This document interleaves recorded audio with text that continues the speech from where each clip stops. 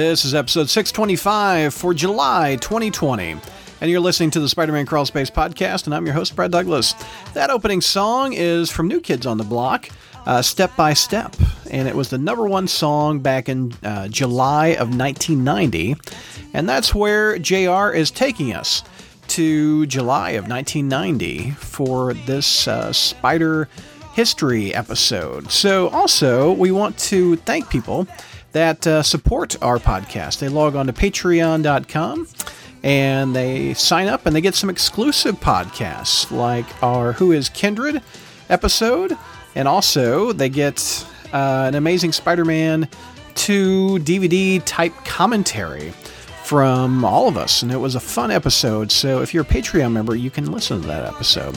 Another perk is you get your name read at the front end of every episode. So I want to give a public thank you to JR, Robert, Kelly, Walter, Noah, P, Sailor Sega, Vinkman, Josh, Matt, Mohammed, Charlotte Spider, Frederick, Alex, Frazetta Hulk, Laura, Ira, Donnie, Curtis, Datboy, Bob, AJ, Eric, Michael 2099, Scott, Jay, JB, Dowd, Will, Halfskimo, hashtag something good for you, Nick, Thomas, Symbiobro, Andrew, Craig, Patrick, Michael, Steven, Stuart, John, and Ricky. Again, they logged on to patreon.com/crawlspace and they signed up and said, we like what you're doing, keep doing more of it, and let me support you guys. So patreon.com/crawlspace. All right, let's get on with the Spider History episode with JR. Hey, Crawl Spacers, welcome to our Spider History with JR for July 2020. Welcome, JR. Well, hello. It's been a long month, since the last Spider History, and I'm still trying to recover from the utter turd fest that was Amazing and Peter Parker 18. So you've had 20 years and a month to ponder it. Any guesses of who the Green Goblin 5 is since you've had time to think about it? Maybe Joey Z. There you That's go. about the best I can go. Maybe it's Joey Z. Somebody said Facade earlier. Facade, and Goblin 5. Two mysteries still not solved to Spider fans. That's George up there. What's going on, George? Hello. I'm a year older. There you are. Your birthday's in July. Happy birthday. Thank you. No doubt.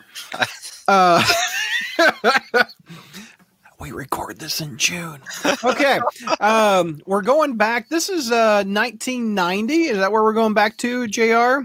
Let me check and read yes. Early July 1990. Well, that's early July. It was probably, March or something like that. The return of the Sinister Six. Eric Larson is penciling and David Michelinie on writing. This is back when Spider-Man during the summer used to go bi-weekly. Yep. So refresh me.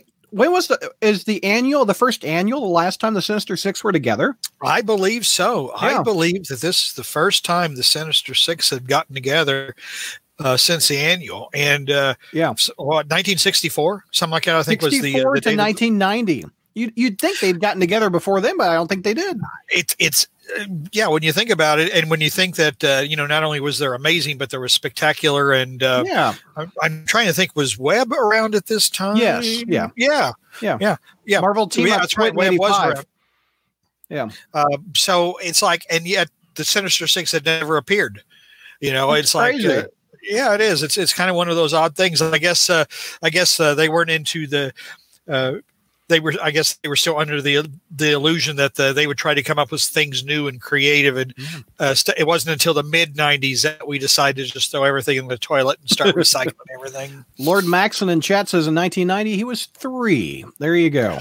How old were you, JR? In 1990, I was 75, 85 is 10. I was 15. I was 15 in 1990. I tell you, I was 27 years old. There you go. I was 18. You were how old? I was 18. Wow. I was young. I was newly married. I'd been married a year, and this was before my daughter was born. And wow. This is back when you still had hopes and dreams.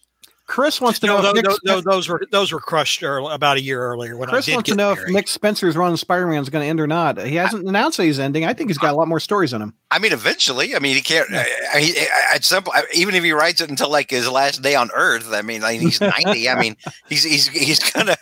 It's gonna come to an end eventually. Venkman got this trade, one of those old 90s trades from Michael Bailey. That was nice, Venkman. Get that from Michael Bailey. Bob Jones was 22 in 1990. Didymus was 2. Wait. Bob Jones was 22 and 90. If he was 22 and 90. Wow. Bob Jones, you've got to be over 50 now, aren't you? Are you older than JR? No. He's not older than me. Of course not. Nobody's older than me. But all right, take me through this one, man. Oh man, Bob Jones, amazing. No, I'm astonished that we have another 50-plus-year-old in our midst. You know, I mean, do you still have all of your teeth? You know, oh wow.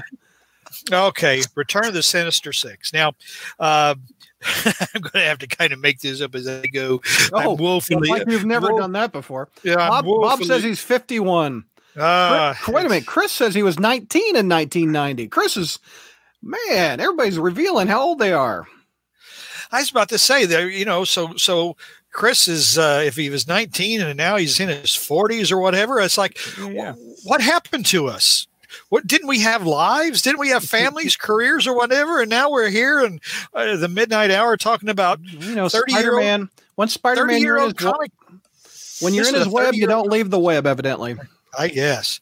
But this is a third. These comics are 30. The Sinister 30 years ago. Can you possibly believe it? 30 years ago.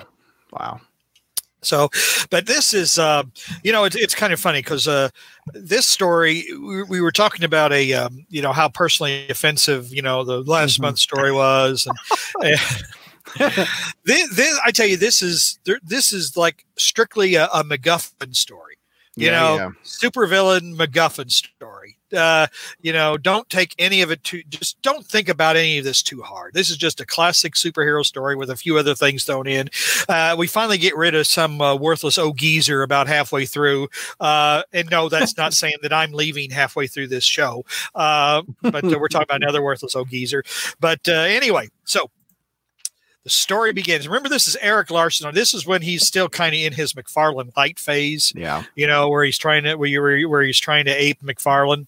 But the story begins with classic supervillain Electro, who is going to this warehouse thinking that he's going to rob or steal some kind of superconductor that's going to make him even more powerful than he ever has been before, and.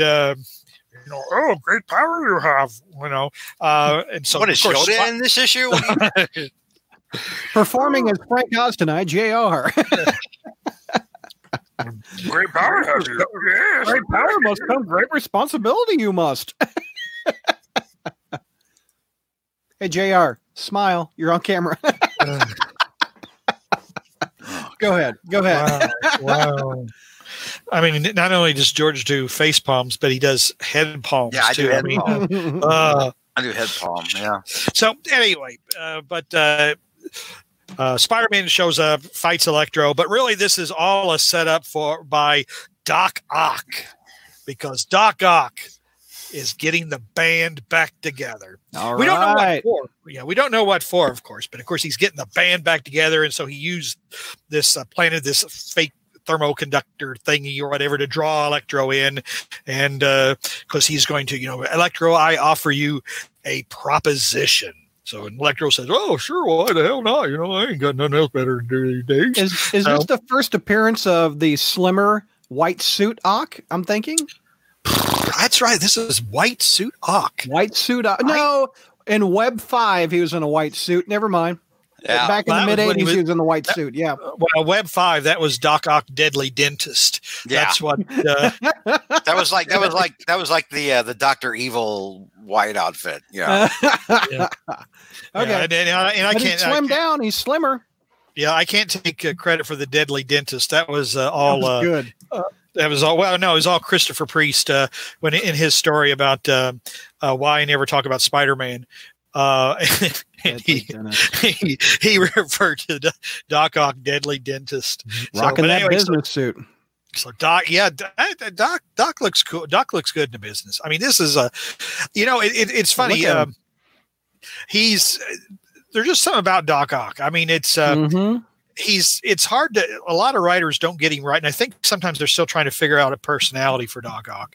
Yeah, but because I like him, but I like him kind of when he's the tubby, green sweatsuit But then again, he's also just too cool when he's in a suit. It's just there's just different. Norman wouldn't look good in sweats. Norman's always got to be in a suit or whatever. But Doc Ock can rock a sweatsuit. So anyway, so the villains get away. And then we get into our MacGuffin. Okay. Yeah. Because this is just all so obvious. Peter goes back to Empire State University. And we're in the laboratory of Dr. Evan Swan. And he decides, and so he decides, we're going to talk about the MacGuffin. All right. Anne Marie, would you put our young partner's mind at ease about our ley line experience or experiments?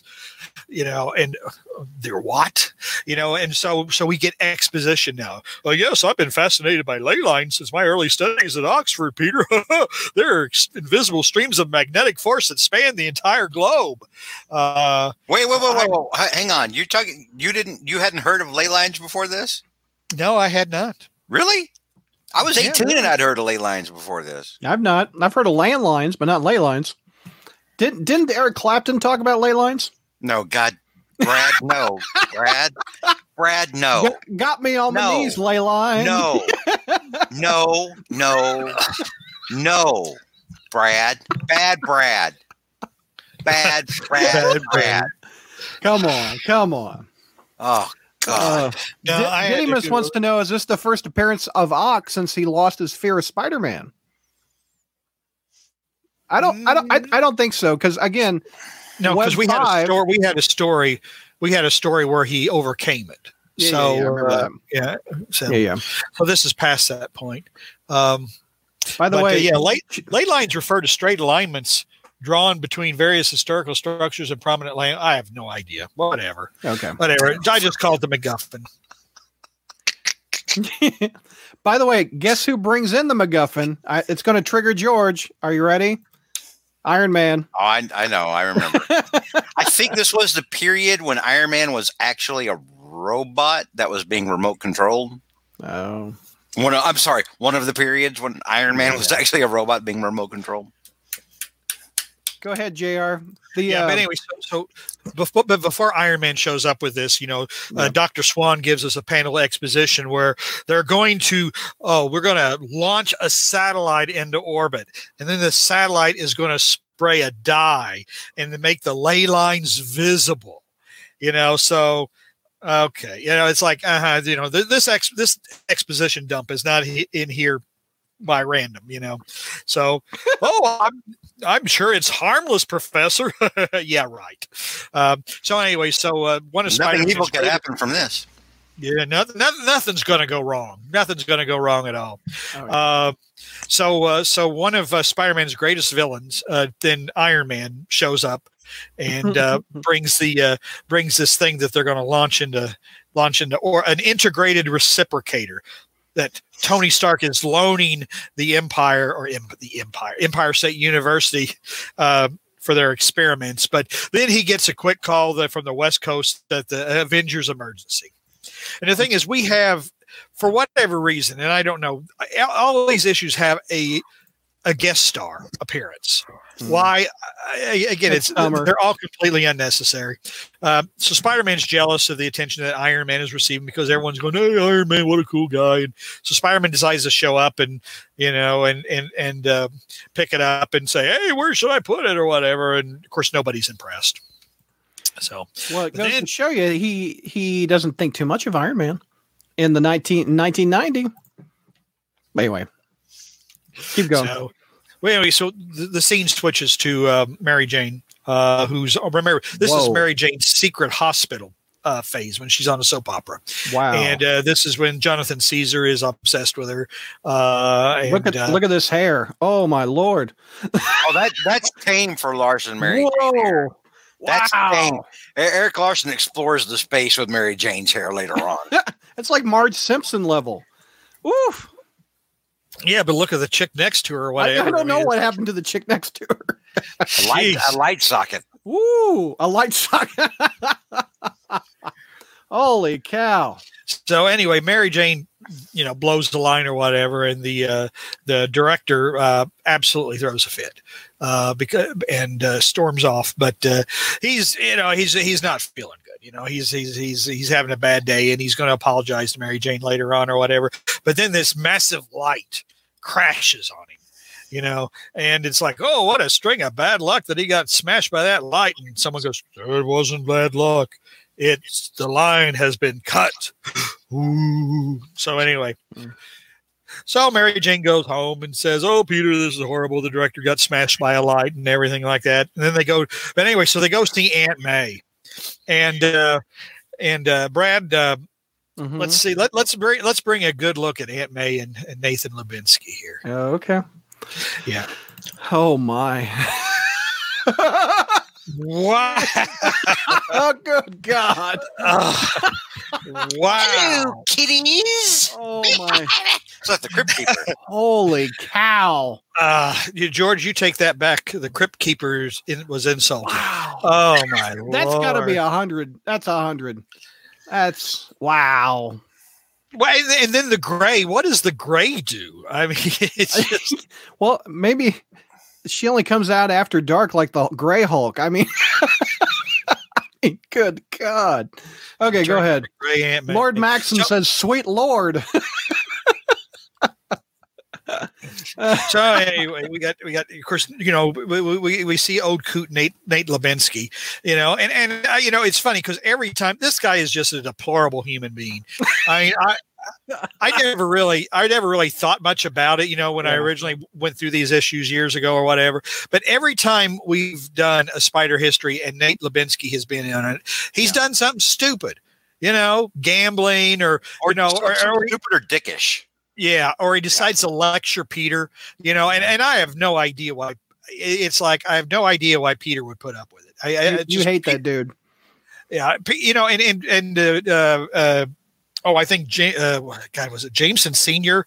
used to give Peter a hard time too when he first started, and it's like, you know what, honestly, it's one of those things. If my mother got involved with somebody else and this person decided to give me a hard time, it would be like, you know what, you ain't my dad, and I ain't taking any of this crap, But Peter just, he just takes it. So anyway, but Nate's on his last leg. Well, he's technically not. So is Aunt May. It looks like he's in a wheelchair, so he's not really doing much with his legs. But anyway, God damn, JR. Well, I don't like this guy. Why should I be nice? No, to this I don't guy? like him either. But good, wow. Ira says he was fine under Stern. DeFalco altered his personality. Nathan started out as a nice guy during the Stern run, but DeFalco made him an absolute grump, is what Vinkman says. Well, there's nothing wrong with being a grump. I mean, you're a grump. I'll have to go back and look at that because I don't remember that. I always remember Nathan.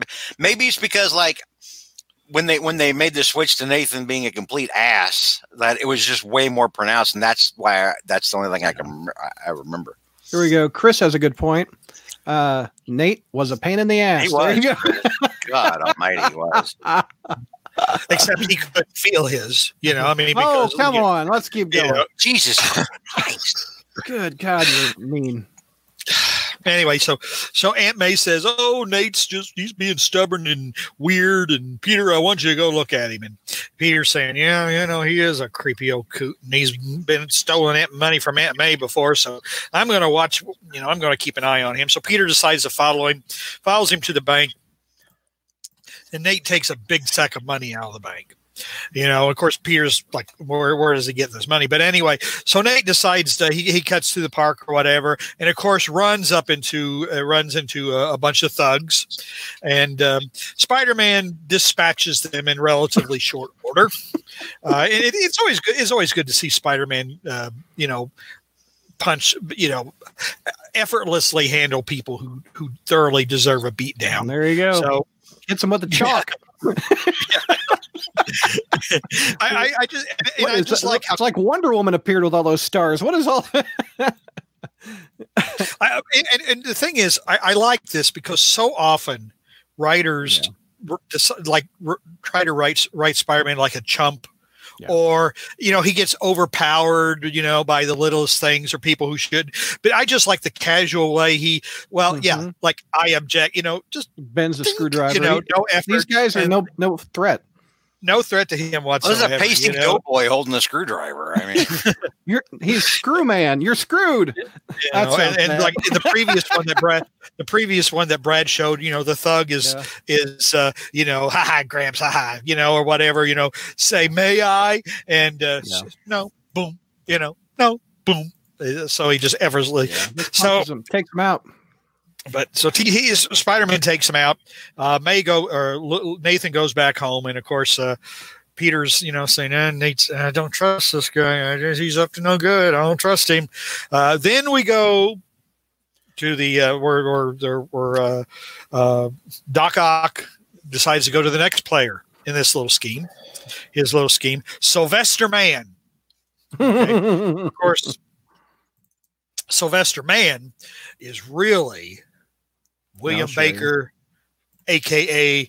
Flint Marko, a.k.a. Sandman. Now, remember, this is during Sandman's good guy phase. Yeah. Now, I forget. I think when did he become a good guy? It wasn't in the pages of Spider. It was in Marvel 2-in-1. 2-in-1 wasn't it, though? Where he went to the bar with Ben Grimm? Yeah, no, that was just a team up. Never mind. When did he go good? It was around it was slightly before the Silver Sable era period. Yeah, it was in the 80s. Maybe the viewers know, but I think it was Marvel 2-in-1 where he went into the bar and he and Grimm just talked in the bar, and it might have been because I think he was in the same wrestling league with the Thing. Yeah. Maybe. And the Thing left him a few bucks to, have a few more drinks or whatever while he kind of sorted things out. I like Sandman as a good guy back in the day. Mm-hmm. It was new because you don't see many villains go turn like that. I liked it because it was a success story. Yeah. Like it was something that Peter could look at and say, what I do makes a difference. Yes. You know?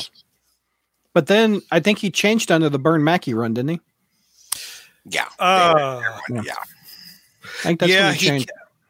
And then finally, I think in who was it? Was it Zeb Wells?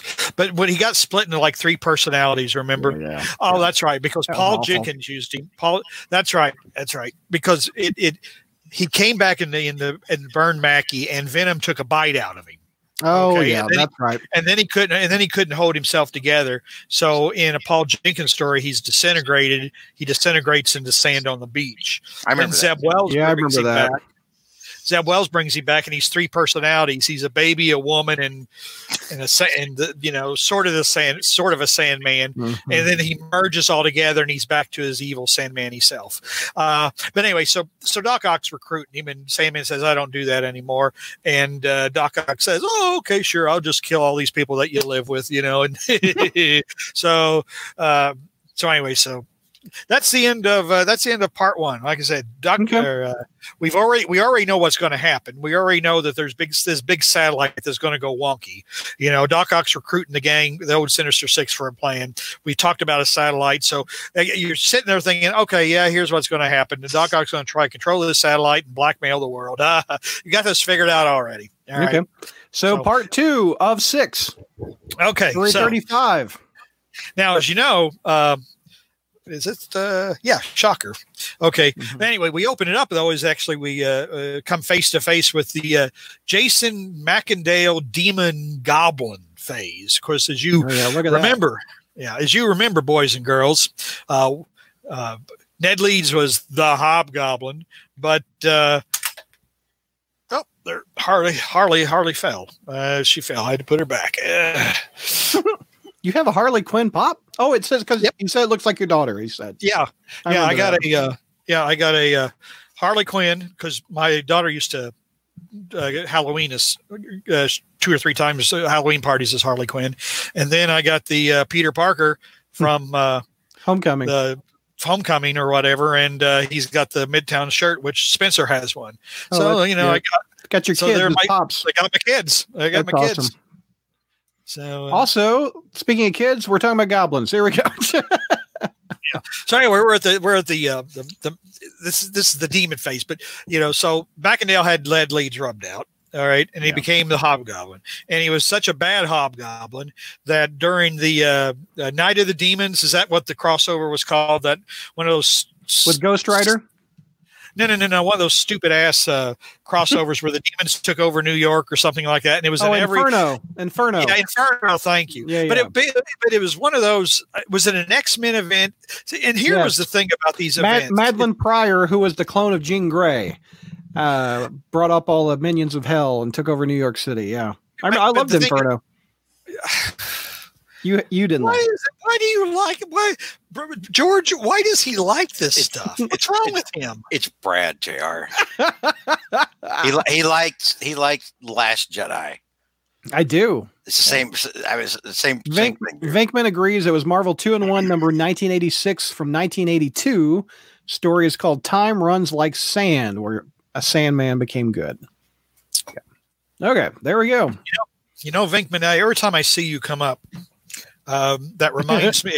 It reminds me of Ghostbusters Afterlife, which I know that I finally saw the trailer. To that. Now they're going off on me. For the new Ghostbusters? Yeah. I'm excited about it. I am too.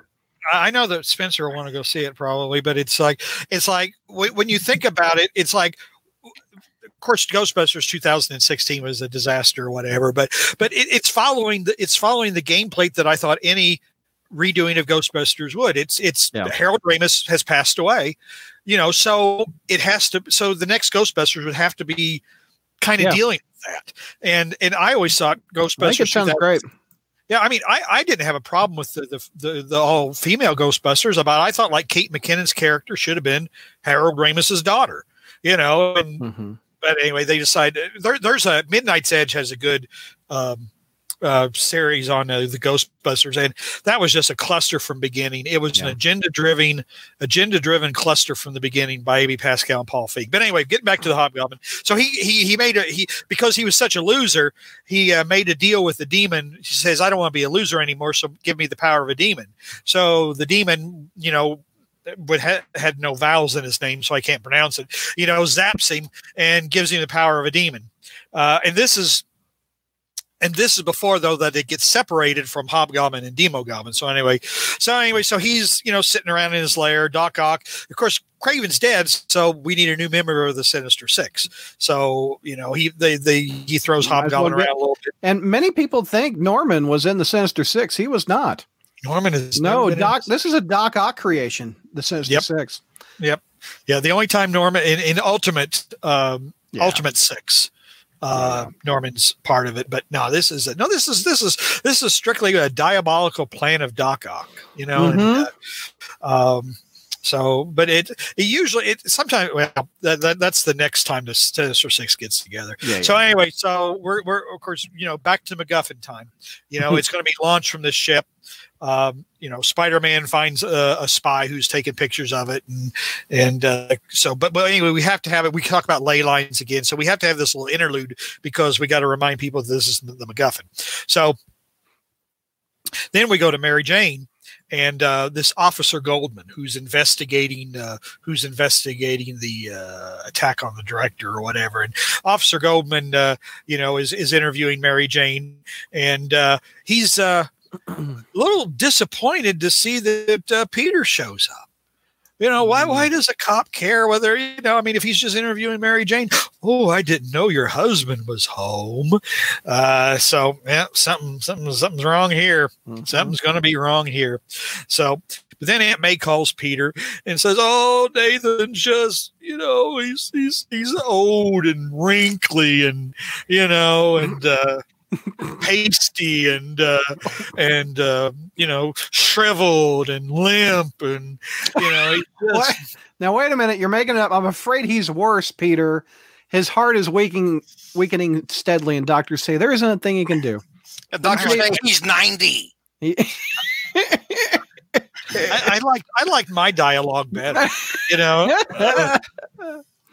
Yes, Clover fan. Big fan of Adam Troy Castro's Sinister Six trilogy. Did you like those, JR? I didn't. the prose books. Read 'em.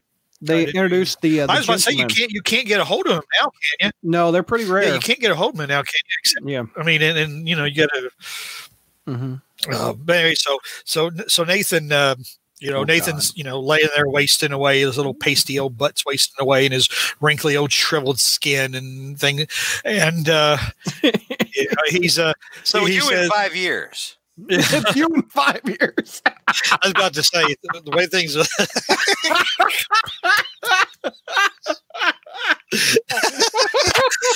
I tell you, I don't know. Here, I don't even let's know compare. Hold on. JR, Nathan. JR, Nathan. Separated at birth. Oh my God. I tell you, I put on. The thing is, I would look like that if I hadn't gotten put on so much damn weight in the last year. Jonathan or so. says Aunt May's face is what shriveled up. Aunt May looks horrible. I mean, it's like Holy hell, George. It's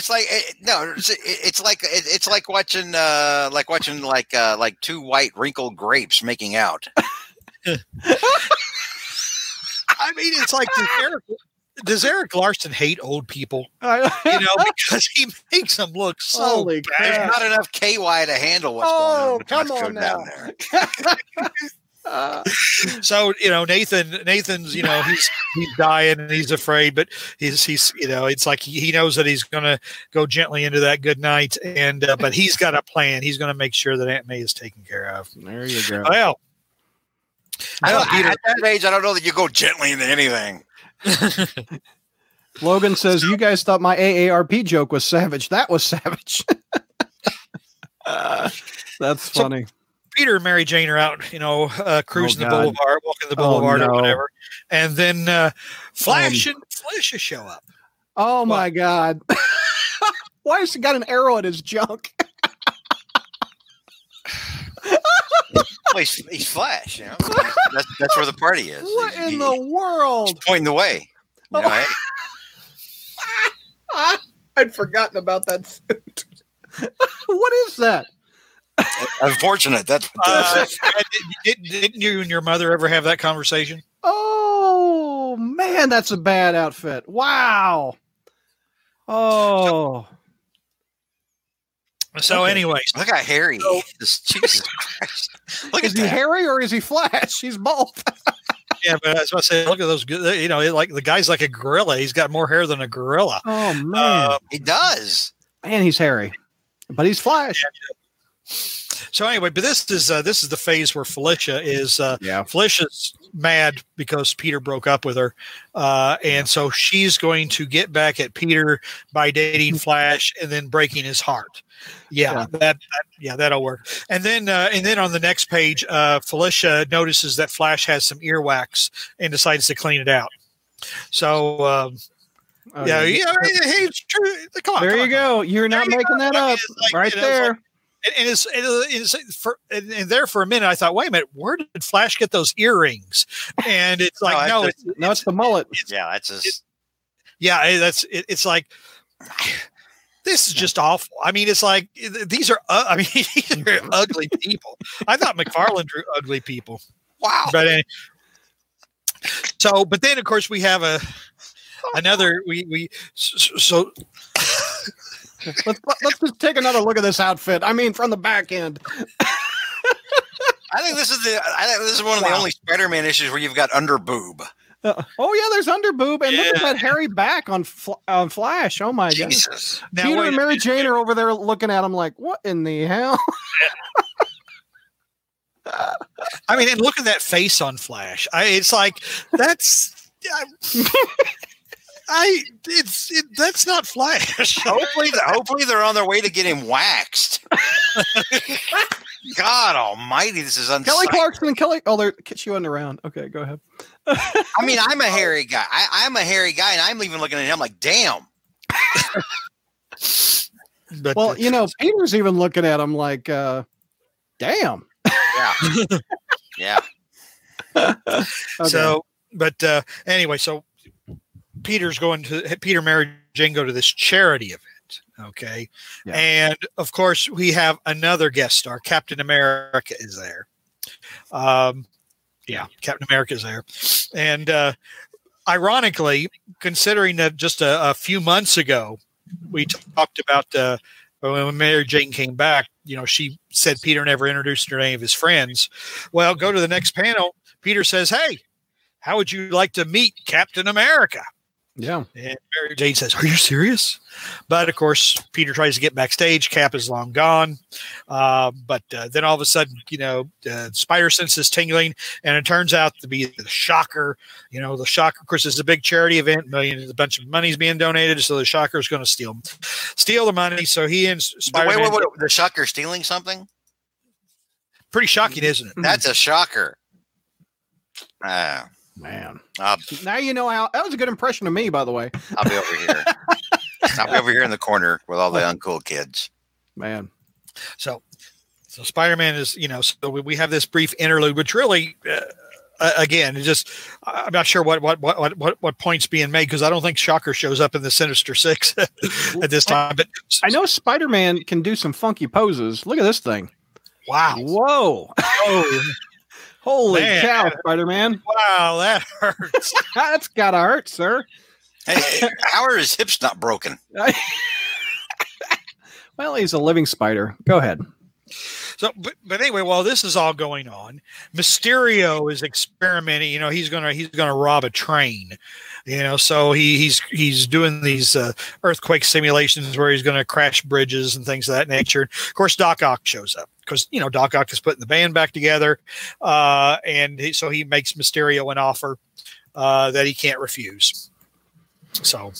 And which leaves at the end, Doc Ock says he's got one more member to recruit, after which the world will never be the same. Mm-hmm.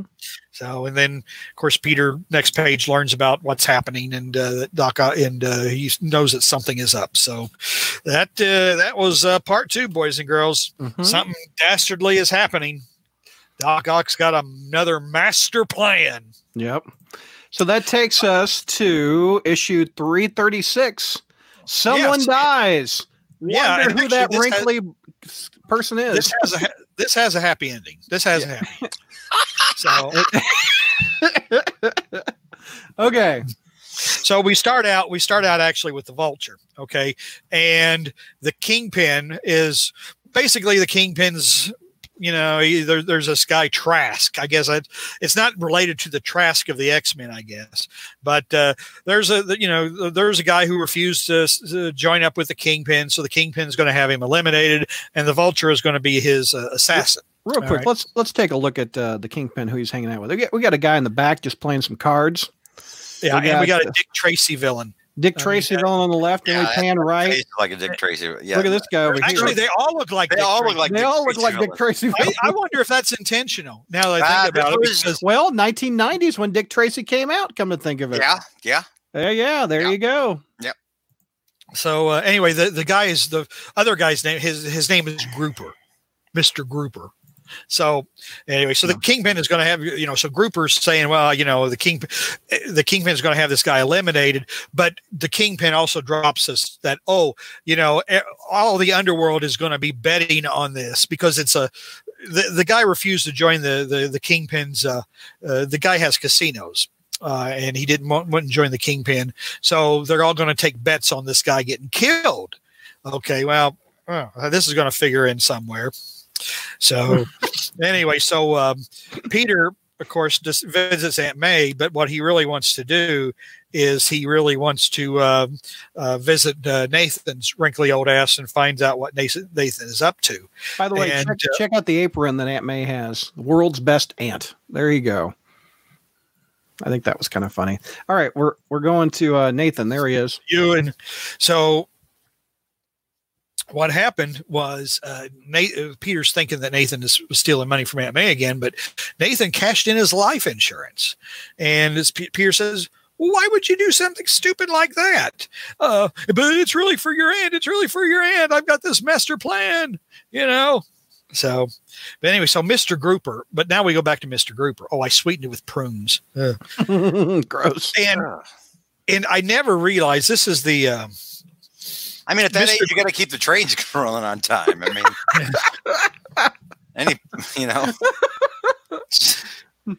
By the way, Chris in chat says, Nate, that old fart with his stinking ass. Wow. Wow. Chris is rough on Nate just like JR. 30 years, Nate's never come back, has he? Well, he did in that slot thing when he was dreaming. I remember him in Sloth Run. Never mind. Oh, that's right. When Peter went to heaven or whatever, and there was Timmy, the old dead boy, and something like that. Yep. He was feeling guilty over Nate. Yep. I remember that. So Mr. Grouper here, he wants some insurance to make sure that Trask is dead. So because everybody's betting that this guy's going to get killed. So he shows up and he decides to hire Chance. Mm-hmm. Now, I never realized who Chance is. But obviously it's William Powell, the actor William Powell. The Thin Man. Yeah. Yeah. And his name is Nick Powell, which is a reference to, I believe, Nick and Nora. Yeah, he's got the mustache and everything. Yeah. Yeah. Yeah. So this is actor William Powell, and I never realized this before. Huh. But anyway, so Nathan's dying. We have to go back to another page to emphasize the fact that Nathan is dying. And then we find out that Nathan is betting on Trask. See, this is why the Kingpin dropped the exposition load about everybody betting on this guy getting killed, because Nate has cashed in his life insurance and has bet on this guy getting killed. Now, during you got to remember too. Now we're going to go back to Mary Jane and Peter, and Brad, go to it's the bottom of page. It says the bottom of page. I see it. This is gratuitous as all heck. Wow, Mary Jane. Good grief. I remember George saying, "Wow." I remember George's comment about how some of the artists kept drawing Mary Jane as a sex toy. Here's an example. I mean, I like the female form. I mean, of course. This is just ridiculous. This is ridiculous, utterly ridiculous. I mean, there were times during when Michelini was writing it, and it didn't matter who was drawing it. It was for that period, where it's like Mary Jane is like just casually lounging around the apartment in like the most erotic lingerie you'd ever seen. And I'm like, no one does this. Yeah. No one. No, this is not how. Yeah. This is not life. So it's gratuitous even for me, and I'm not even. I mean, I'm not a prude or anything. Yeah, I am somebody who has never ever sexualized Mary Jane. Yeah, and I've talked about this on the show before, and it all ties in because of how I perceive Spider-Man. And when I became a Spider-Man fan, I was 3 years old. My parents were going through the divorce, and Spider-Man was always like an older brother to me. So I've never, ever sexualized Mary Jane the way some folks have. Some folks have made like a fetish of it, and I've never done that. But it's like it stands out to me more when I see it like in the comics, and I'm like, no, this doesn't make any sense. Yeah. No, I mean it's appalling. I mean it's like I mean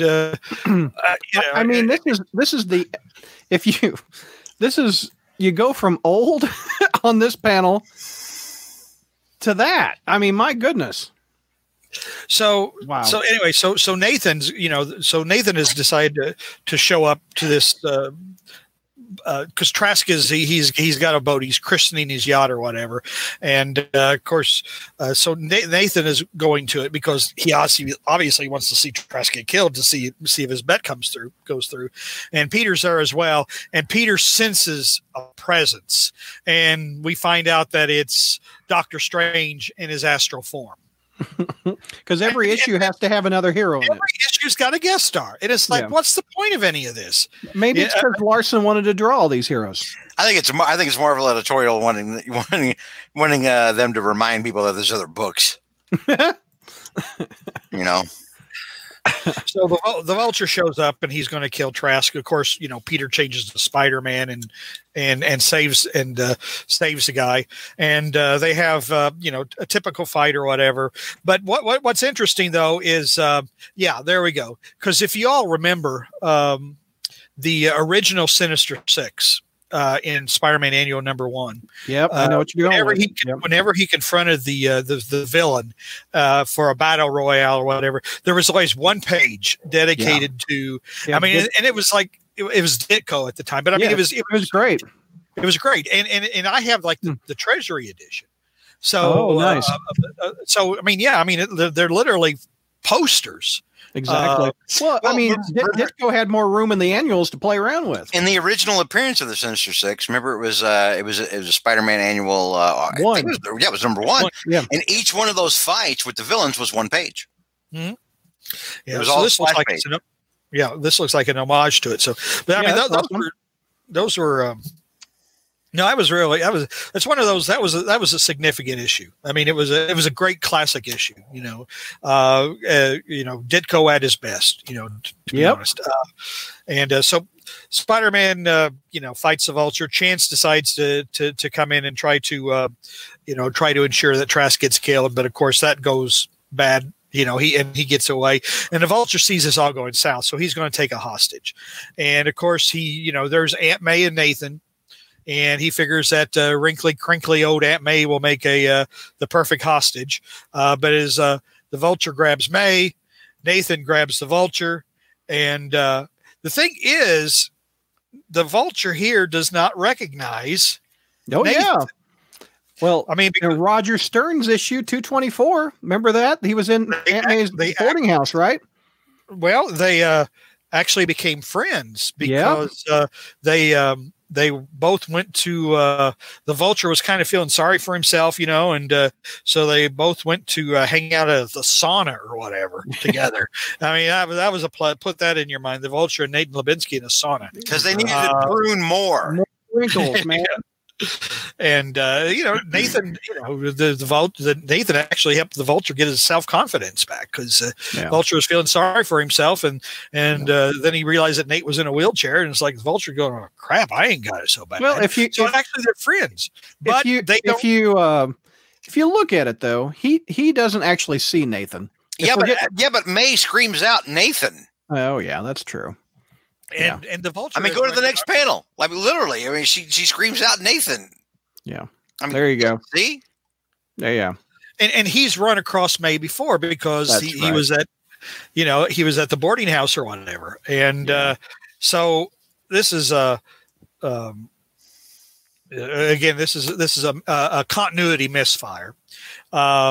But so the Vulture then starts flying away, and of course Nathan goes with him, and then Nathan falls, and of course since Nathan's got a weak heart, he's going to die. Heart. Yeah.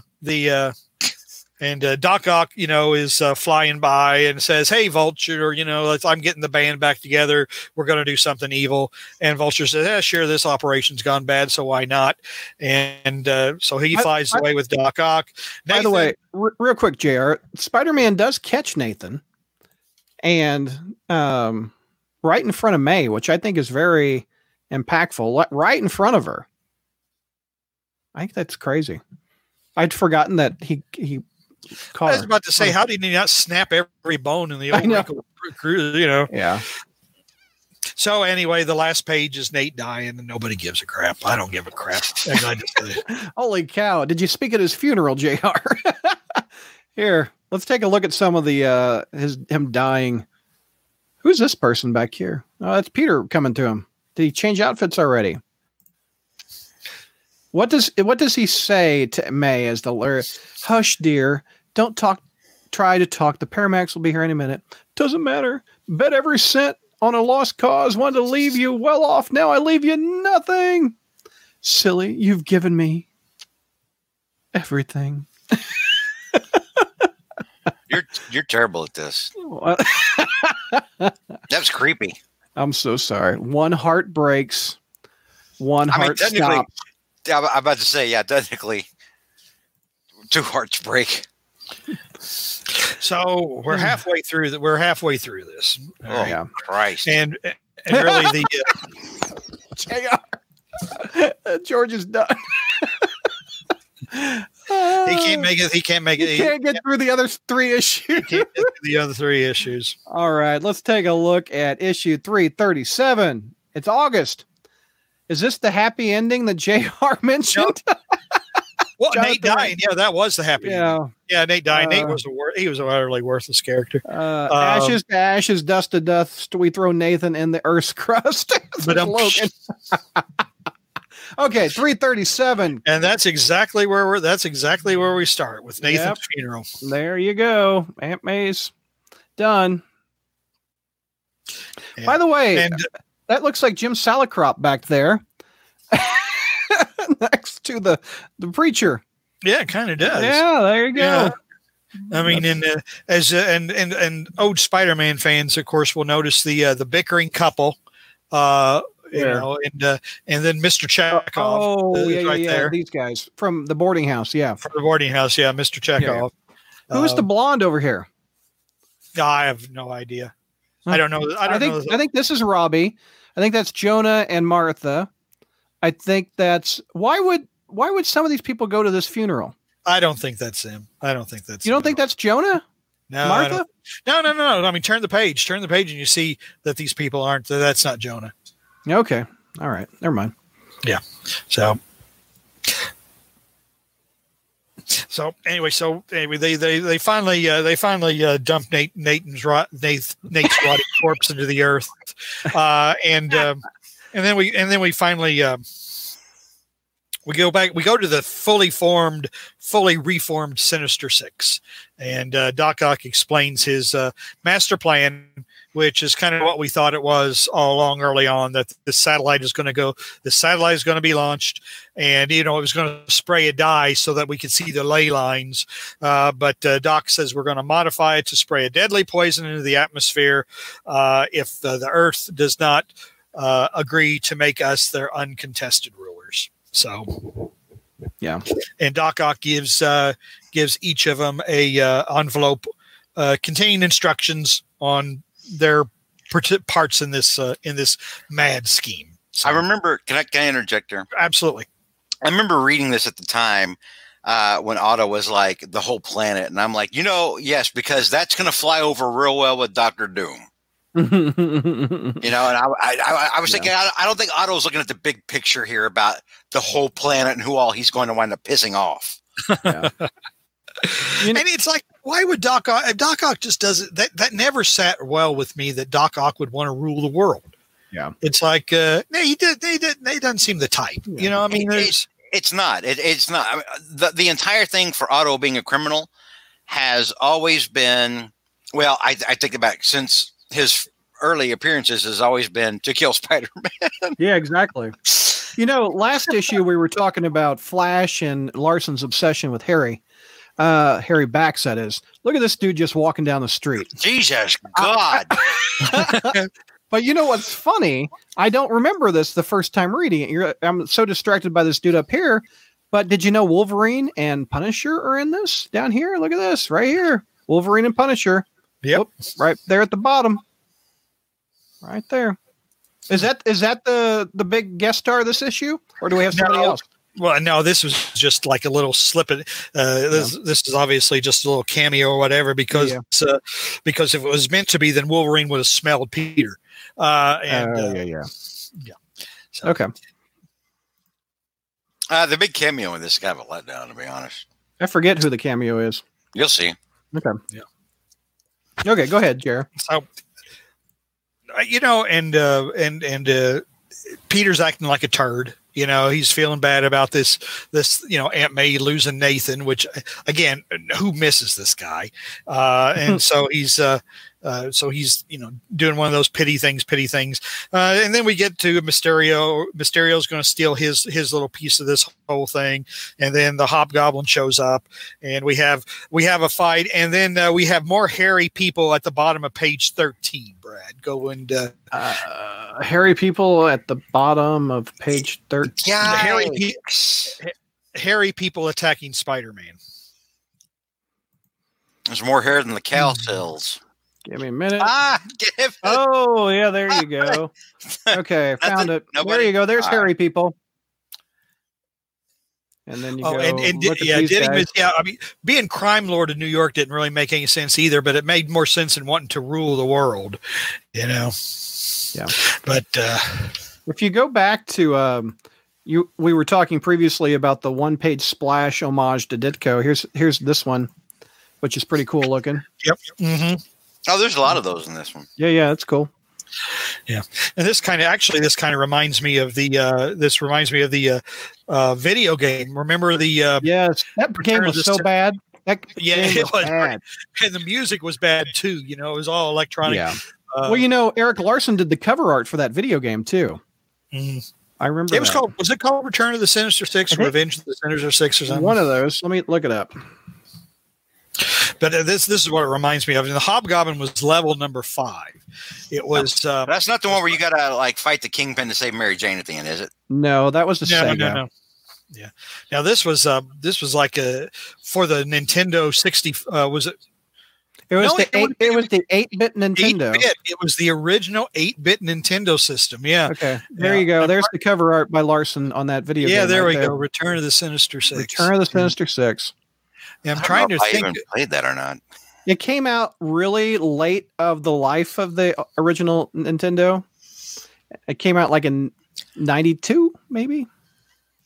Now, I think the Super Nintendo was already out when that game came out, but I could be wrong. Yeah. But I just remember Doc Ock was the boss at the end, level 6, and but it was just a straight, Spider-Man, side scroller along the sidewalk or whatever, and then like with the Sandman, he would go into a pit or something. I mean, it was pretty simple game. That game came out, yep. But I could never beat it. The only video game I think I ever beat was the original Super Mario. I don't think my video skills never improved beyond that. Did you ever play, because I interviewed the guy who did it, did you ever play those Quest Pro games Scott Adams did from the mid-'80s? No. Did you ever play those, George? I had the first one, and I remember trying to play it, and then I was like, I'm done. Yeah. It didn't really make much sense. Yeah. I tried to play video games with both my kids, but they both got better than me. And so it was, I tried to play Super Smash Brothers with Spencer, and I mean, I'm looking at the next couple panels. Harry Flash is back. Yeah. Harry Flash is back. Harry Flash is back with Harry Flash is back. So anyway, so he and Felicia are out, and these punks show up and they're going to, steal Felicia's purse. And, but Flash says, yeah, sure. Here, take it. And of course, Felicia's just thinking, what a wimp, what's he doing? And, if I didn't want to give away the fact that I'm the black, because Felicia thinks she has fooled Flash. Yeah. She fails to, the Black Cat's a public figure. Felicia, and her identity is known, but Felicia thinks she's fooling Flash. But so Flash pretends to he's going to give away, he's going to take her purse and give it to the bad guy so they go away. But that's just a ruse, and Flash kicks their butt. And then Felicia starts saying, well, maybe this guy is not so bad after all. Mm-hmm. I remember this because she was like, I think she said something around there like he stuck up for, or nobody ever sticks up for me, or nobody ever stuck up for me before. And I remember reading that at the time and thinking, really? Because I can remember when your superhero boyfriend carried you to the hospital when somebody shot you, when somebody shot you in the boob. Yeah, when somebody in the Owl the Owl thing, yeah. All my life, I've been on my own. No one ever stood up for me, and it's like, who is the guy who stayed and sat with you in the hospital for hours on end or whatever? Just it's again. Here you go. Here's the panel. All my life, I've been on my own. No one ever stood up for me. Yeah, I'm like, oh, really? Yeah, that doesn't seem right. Well, yeah, it's and this is one reason why. I mean, Michelini he was never one of my favorite writers. It's like I liked it, but he was again. Brad likes something that we don't like. I know. He says he's like a fake. He's just like off. He was. I think when I think about Michelini, I'll. The stuff that involved Spider-Man and bad guys, he was better at than stuff that involved Peter and his supporting cast. Yeah. And I just, it almost felt like the Spider-Man of that era was like a video game, more or less. It wasn't really a comic book. It was a video game because we had all these, multi-part slugfest type things. But then again, the 90s were like that. Yeah. Yeah, that's true. All of the 90s were like that. So anyway, so we, the Vulture and the Sandman are there in their plan. They're part of this scheme, and then our guest star of the issue shows up. And it's Nova. And I mean, is it? Well, this Richard Rider or one of the other ones? I mean, I don't know. Richard Rider. New Warriors is about to start or has just started, if I remember correctly. So I mean, so like, why is he dressed like this? Because his original costume was like black, and it was all the first couple issues of New Warriors. He looked like this. I hated that costume. Yeah, I did too. And I'm somebody that liked Nova when Nova first came out, like old school Nova. And I remember seeing this, and I was like, it's horrible. Yeah. So, but we actually, and we find Jonathan Caesar. Jonathan Caesar, the mogul and agent and producer or whatever, who had a thing for Mary Jane and kidnapped her once, and good Lord, she escaped from him, and so now he's plotting again. He's plotting. He's up. You can see all the pictures. I like the one down there at the very end, the bottom left. Oh yeah. So he's obsessing over Mary Jane. And then we go back to Spider-Man. Human Torch does. Yeah. Human Torch had Mary Jane posters up in his room. Real quick, refresh me. Did he go to jail or die, Jonathan Caesar? We're getting there, Brad. Oh, is it this issue where we find out? No, we're getting there. We're getting there, though. Okay, got it. I forget. Boy, I tell you what, I'm so sorry. Slow your roll, Jomo. You must have been the bane of your mother's existence at Christmas time or whatever. What I get? It's like, Mom, what's in the present? What's in the present? It's like, what's in this one? What's in this one? I forgot that this. Can I open it now? Is Jonathan Caesar wrapped up in this storyline? I forgot if he was. I guess so. Okay, keep going. Yeah, but during the fight, we get another big splash panel of Spider-Man fighting a supervillain, and then it's Electro this time. That's pretty cool looking. Yeah, that's neat. So, but anyway, but again, so we have the fight, and then we go to Doc Ock and the rest of the Sinister Six, and we find that Doc Ock is already planning on betraying his partners in crime. The Earth will belong to Octopus alone. So there goes part four. Okay, so we got two more issues. Our good God. This was padded out, wasn't it? Yeah, it is, but not as bad as some others. I would agree. I would agree. I mean, for example, it doesn't focus a lot on. Everybody adds to the plot, really. I mean, unlike the last month when we talked about the Goblin story, and we spent like 3 issues with stupid kid with a stupid haircut, who added nothing to the story. But it was like we have we got 10 issues worth of we got 10 pages worth of a story, so let's spread it out to 2 issues.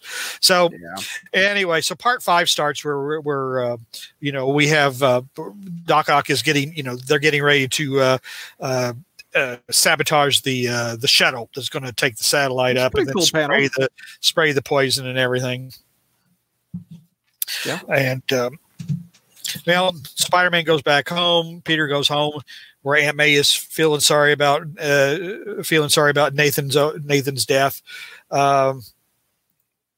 Let's see, boy, I haven't really. It's been a while since I've read this. It's kind of like it's. I see. And then a brick falls, and it looks like Peter leaves, and a brick from a building falls on him, or he's about to fall on him. So real quick, I think this issue is where Larson started doing black and red instead of the blue and red, which is what he normally is. Well, that's not Larson. That's the colorist. Well, that's true. Larson's not coloring it. I know, but I think I've read somewhere Larson likes this color combo. Do you like the red and black, JR? I always have. I kind of like it. I always thought red and black was better for Spider-Man. I just do. I mean, but I can see why they made it red and blue, because back in the early '60s or whatever, he just would have looked flat. He wouldn't have had any definition. I mean, this isn't black. It's just like a really dark blue. Well, it looks black to me. I mean, because like you see it later on, and it's I mean, it's clearly it's like this is how it looks at nighttime. But I mean, like you see it in the same issue later on, and it's clearly blue. Okay. It's just dark Yeah. blue. So anyway, Aunt May's feeling sorry for herself, and Peter tries to comfort her. And then Peter leaves, and a brick falls from a building just like in front of him. Not It's Mephisto probably not, brick. probably not a coin. No, it's not a Mephisto brick. Oh my Lord. And so this looks pretty odd, that this brick would fall right in front of Peter. And of course, at the bottom of the page, we get another There you go. Yeah. Wow. Good grief. It's got I mean, the art has nipples. It does, doesn't it? It does. And then, Peter knows that something's up. He Stop, Brad. I'm so Brad. sorry. Brad. Brad. So Brad. sorry. Brad. So sorry. Brad. Brad. I'm sorry. No. Go ahead. So anyway, so Peter is pretty suspicious. He knows that that brick didn't just fall by accident, and he's suspecting, Jonathan Caesar again.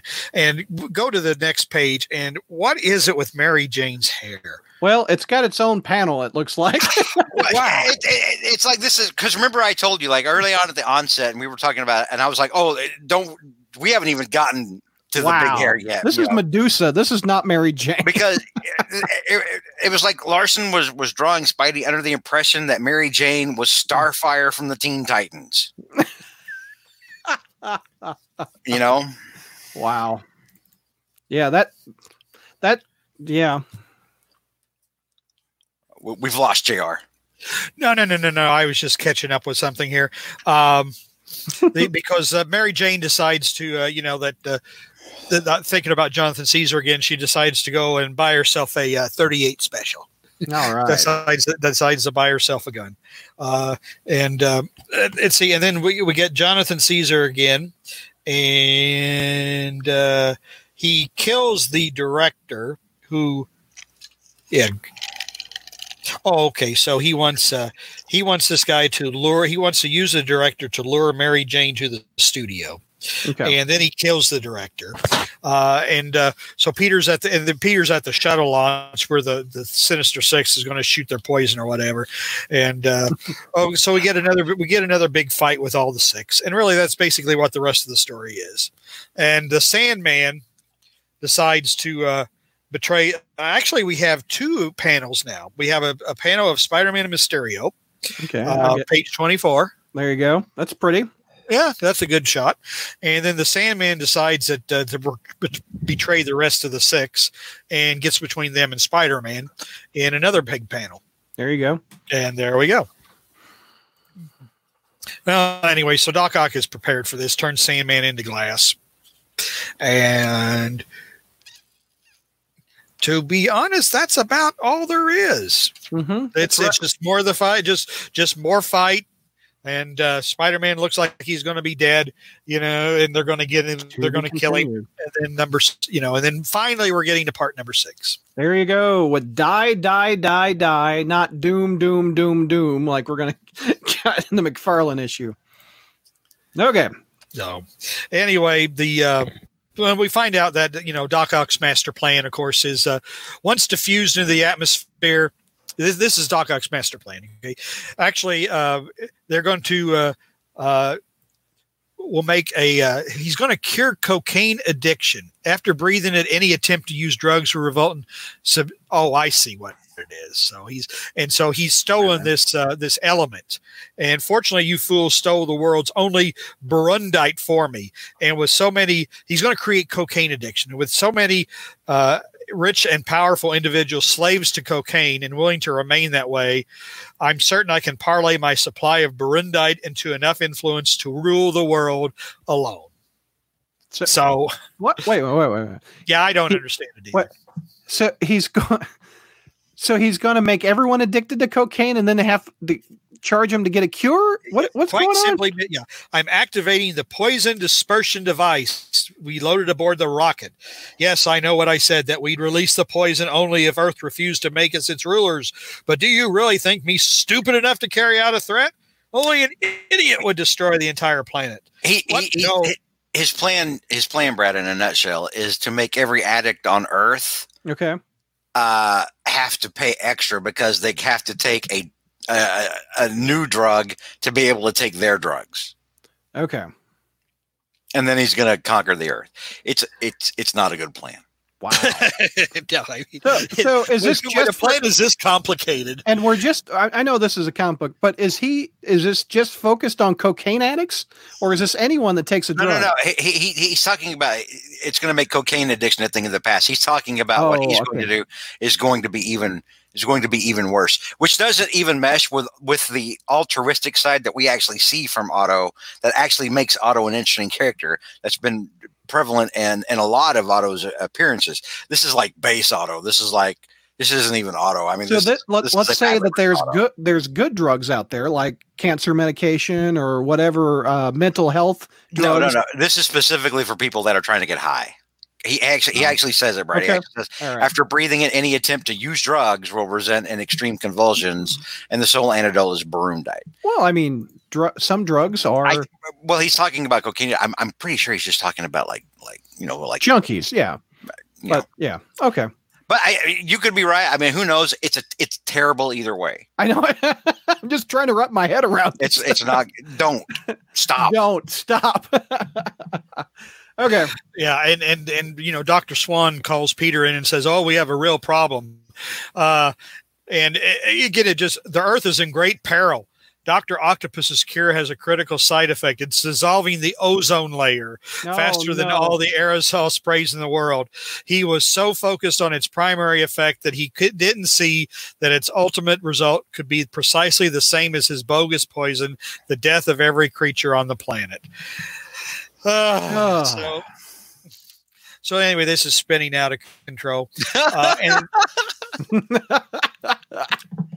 And not only that, but obviously, Mary Jane, is lured to meet with Jonathan Caesar again. And of course, I don't know. Is she dressed like Madeline Pryor? I mean, didn't Madeline Pryor? I mean, go back to the previous. Isn't that like with the big? That didn't look like. No, Madeline Pryor had underboob.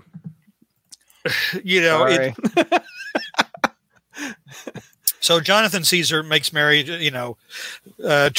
makes Mary Jane another proposition that she can't refuse. But then a couple of pages later, guess what happens? All right, this is the answers you've been waiting for, Brad. Here, let me get to it. Okay. Oh, yeah. Okay. Here we go. There's that guy at your service. Officer Goldman shows up apparently to save the day, right? Right. But he just decides to take matters into his own hands. Wow, I forgot about that. Yeah, and he kills Jonathan Caesar because he is obsessed with Mary Jane. He's the new stalker of Mary Jane. I'm afraid I told you a bit of a fib, Mary Jane. You see, I'm your biggest fan. Wow. With the Mo Howard haircut. I forgot about this dude. I always think of Jonathan Caesar. I don't even remember this dude. Well, he didn't last very long. Yeah. So Spider-Man. When does that story wrap up? Does that go on? Right here. Oh, okay. This is the end. Mary Jane. Never mind. We'll get there. Okay. Sorry. So Spider-Man tracks Doc Ock down to his lair, and of course, and we get our splash panel, which is page 19. Yep, I'm getting there. Oh, that's cool. That's cool looking. All the arms around him wrapped up pretty good. That's nice. So then, we go from the fight, we go back to Officer Goldman and Mary Jane, and we find out that it was Officer Goldman who was trying to kill Peter, who knocked the brick off. And Mary Jane, of course, refuses Officer Goldman's offer to run away with her, and so he's gonna, he can't have her, nobody will. So that kind of thing. Yep. All right. Doc Ock, Spider-Man, fight. Mary Jane, Officer Goldman, she sprays him with pepper spray, and then she knocks him out with her purse. There's a really good juxtaposition of those two pages where on the one you've got Jonathan Caesar on the ground dead and Mary Jane's on one side, and then you've got the other panel where she says Mary Jane's on the other side, and then you've got Officer Goldman that's knocked out. I kind of like the juxtaposition. I'll show you. Yeah. Let's see here. Jonathan Caesar at the bottom. Yeah. Him on the bottom of the other page. Yeah, Interesting. I never like noticed that. That's and good. Yet it's another entry into the long line of times when Mary Jane beat ass. Yeah. Yep. Yep. She's taking out the chameleon, stalkers, many people. Oh. Yeah. So they figure out how to fix the thing that Doc Ock has, to fix the ozone layer or whatever. But they got to get something into space and they don't have another rocket. So guess who they call? Another guest star. They call another guest star. So he flies high with his trusty hammer, Mo Janori or whatever, and delivers the antidote. Say it with me, Brad Fettinger. Oh, hey. Mjolnir. Meow, meow, meow. But that you're starting a car. But there's. I hate you like herpes. Oh my God. So they save the world. Spider-Man beats Doc Ock. They save the world. He goes, he goes back home and to Mary Jane, and they both say, "Honey, you won't believe the day I've had." And smile, embrace. Joy too is for sharing. Explanations can wait. The end. That was the end. It was better than the next time the Sinister Six appeared. Trust me. We should do that one. What the adjective list? We have done that. Oh, we've done that one. God is in that one. Yeah, that's the one where like the guest stars are rampant. They're all part of it now. The Hulk and Captain America. Well, that's when Spider-Man got his robotic Deathlock arm. That's when he got the Deathlock arm. Yeah, that's when Dr. Octopus kicked the crap out of the Hulk, Brad. Oh, I hate. Well, Peter David said, "I'm fixing that." In his own book. I remember that. I know. So, JR, was this a good month of amazing, or was this a good 3 months? 3 months. Was this a good summer story? It was nice. It's one of those things that it's not awful. I don't think it's not awful, but it's like it's so much of it's so typical of Michelinie's run. A 6-part, very noisy story. Yeah, like the Assassins. Yeah, what is that assassination thing? plot. Assassination plot. Yeah, Round Robin. Yeah. It's just a very noisy, loud 6-part. Sound and fury signifying nothing. Ultimately, I mean, it has no impact. I mean, it was nice to see the Sinister Six together. It was nice to see Doc Ock. Yeah. But they wrap up. And then the whole Jonathan Caesar, Mary Jane Stalker thing is wrapped up, and it's totally wrapped forgot up. He died here. Yeah. Yeah. It's just it's like he's killed by another Stalker. And so we had two guys obsessed with Mary Jane. Yeah. And then of course the art is, as you saw, what do you think of the art? Because I'm very mixed on it. Like the splash pages are awesome. Like I think his splash is good. The splash pages are good, but it's like, again, silly things like Mary Jane's hair taking up an entire page, and then everybody with these hairy backs, all this hair, and everybody just pretty well being, and Mary Jane, like I said, written, a lot of eye candy type shots. That was 90s too. I think that's part of it. Another part of it is, and since we're talking about art, we're talking about Larson. Mm-hmm. I actually think Larson got a lot better after he left Marvel. Really? Yeah, when he was doing I really didn't follow his Savage Dragon stuff. I did. I read Savage. That was one of the few Image comics that I actually read because it actually did have a story. I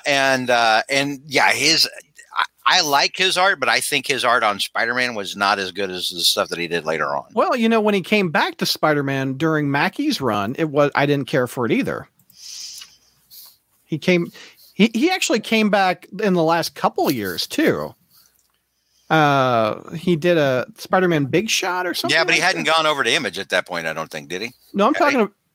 Yes, he came back in at the end of Burn Mackey, and within the last couple of years, he came back and did Spider-Man again. Yeah, I know.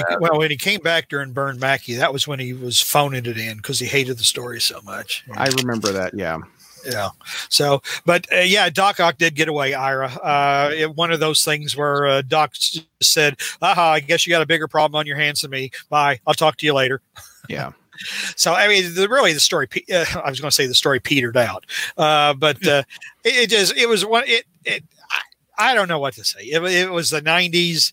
It was a stupid plot. An overly complicated, stupid plot. A lot of meaningless guest star appearances added. It just kind of ended with a thought. Putting this up against a lot of the other stuff that came out in the 90s, though, this was actually pretty good compared to a lot of other.